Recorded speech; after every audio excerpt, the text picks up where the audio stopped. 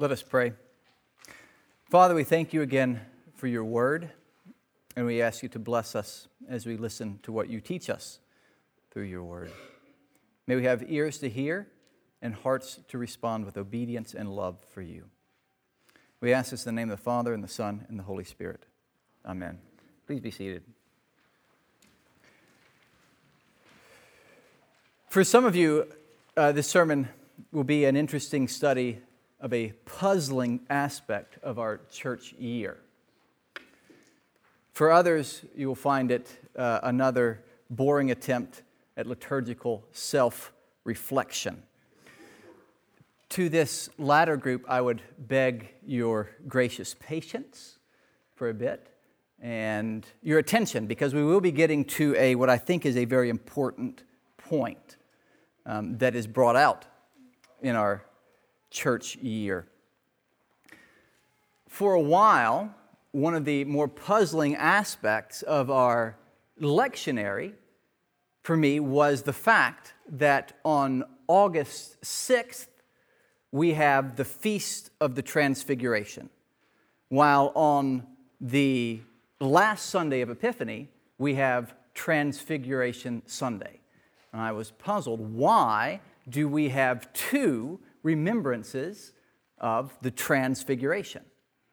And why, of all the things that Christ does, why does this get two remembrances, and why two?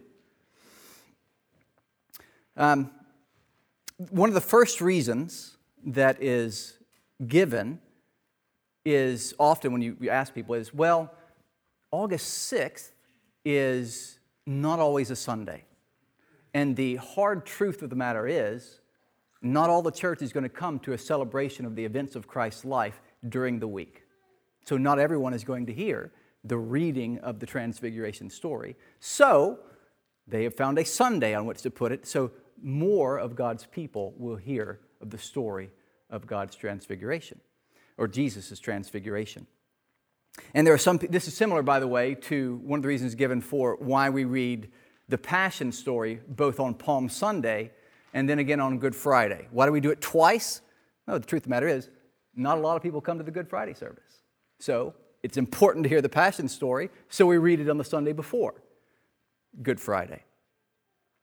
This may be a good time to remind us that we have an Ash Wednesday service this Wednesday at 7 o'clock. This is actually important. It speaks to the importance of the public reading of God's Word and the story of Christ. However, this does not answer all my questions of why we have an August 6th feast and why we have a Transfiguration Sunday especially as the last Sunday of Epiphany. It's a very specific Sunday. Why that? So I have spent some time trying to work on why this has come to be. And it was not as easy as I thought to find out answers to this question. But here is what I have found, along with some what I hope is a bit of educated guessing as well. The establishment of the August 6th Feast of the Transfiguration seems to be associated with the dedication of a monastery and churches at Mount Tabor, where where it is often thought the mount where the Transfiguration took place. And this establishment of the August 6th, the dedication of these churches, and the establishment of the August 6th feast happened somewhere in the 7th, 8th century. And this was particularly appropriate, August 6th, because from the very earliest times, it was taught that the Transfiguration takes place 40 days before the crucifixion. So we have the Transfiguration at Mount Tabor. 40 days later, we have the crucifixion. Now, what does 40 days have to do with August 6th? Well, 40 days after August 6th is September 14th.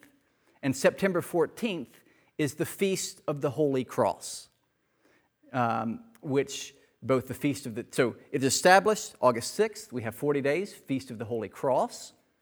And these were first established in the Eastern Church. So it's the Eastern Church that first begins to recognize the Feast of the Transfiguration and the Feast of the Holy Cross on September 14th. And so it has a particularly Eastern flavor to it, especially with the Feast of the Holy Cross.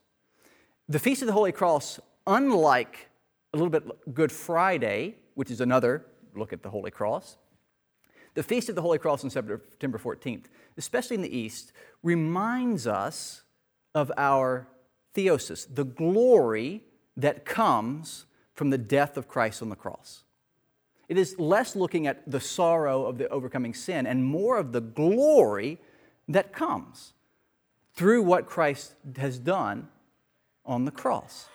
And therefore, the look at the Transfiguration in line with the Feast of the Holy Cross reminds us particularly that the glory that we see in Christ on the Mount of Transfiguration is the glory that becomes ours in theosis as we are made like Christ. That the cross is making open the way for us to receive this transfiguration. That Christ's transfiguration is not just His, but it is ours as well. This is what we look for, and we celebrate this. We celebrate the fact that He is glorified and that we are brought into that glory with Him. And so we look at His transfiguration and we remember and hope for and pray for our own. The West did not officially adopt August 6th as the Feast of Transfiguration until 1457. And this is associated with the lifting of the siege of Belgrade, which happened on that time as well. But it had been observing unofficially the August 6th feast for some time, but also it had begun to observe the Transfiguration during Lent as well.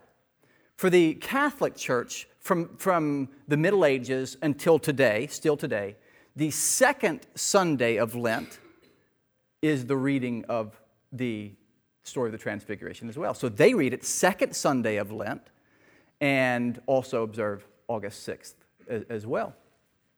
And one of the reasons they want to keep the connection with the cross, the crucifixion, and sort of the 40 days. And the second Sunday of Lent's not quite 40 days. It's 40-ish days, a little short. But they can't do the first Sunday of Lent because rightfully, as we will see next week, rightfully from the very earliest times, the first Sunday of Lent is always the reading of the temptation of Jesus in the wilderness. That is the right reading for the first Sunday of Lent for many reasons. So they couldn't do the first Sunday, they do the second Sunday. And once again, tying Transfiguration to the cross, to the Passion, and to the resurrection as well. Later, a number of Protestant lectionaries moved it back 2 weeks to what we have now, to the last Sunday of Epiphany, where we're at now. And here's where I'm getting to my point, if you will, in all of this. Transfiguration on the last Sunday of Epiphany serves as a bridge between Epiphany and Lent. And it is a beautiful bridge. For in one sense, it looks back on what we have been looking at through all of Epiphany, the story of light, God as light. And Christ on Mount Tabor is the fullness of that light before us. It is the glory of God come among us in its perfect state. Here we have before us on the mountain the one who was light from the beginning, the one who is the light of the world. This light that is testified to by the law and the prophets, as we see in Elijah and Moses. The light that is being now made manifest to the world and that will be taken to the world by Peter and James and John and all the disciples. This is the light we have been celebrating throughout Epiphany. We have come to love it. And now on this last day of Epiphany, we go up on the mountain with the disciples and we look at this light. And we love this light. And we worship this light that has come to us.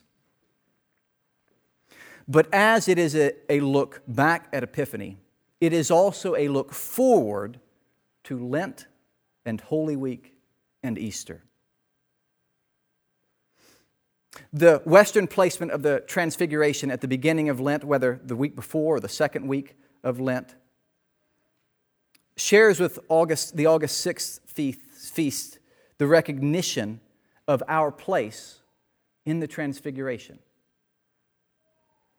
It shares with that connection to the crucifixion the idea that it is in miniature the story of Christ, the Son of God, the one who was in glory and then comes down and is transfigured, if you will, to be a man, and goes to the deepest point of that transfiguration on the cross, only then to be transfigured again through the resurrection into glory.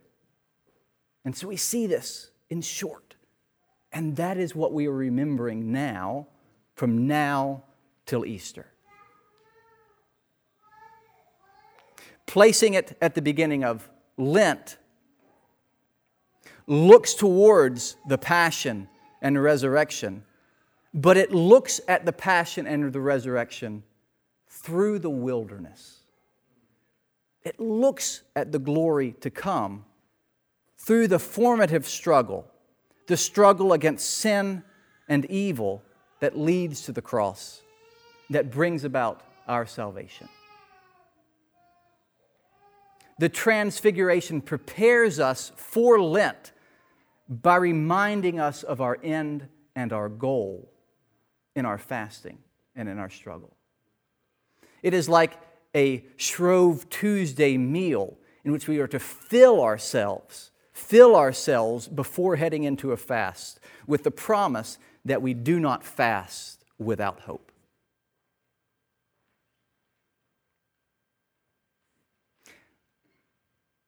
This is a simple point. This is really all I want you to take away from today. The simple point. I want us to take our fasting and our self-reflection seriously over Lent. It is a good and right thing that we do to recognize the reality of sin and evil, not just in the world, but in our own lives.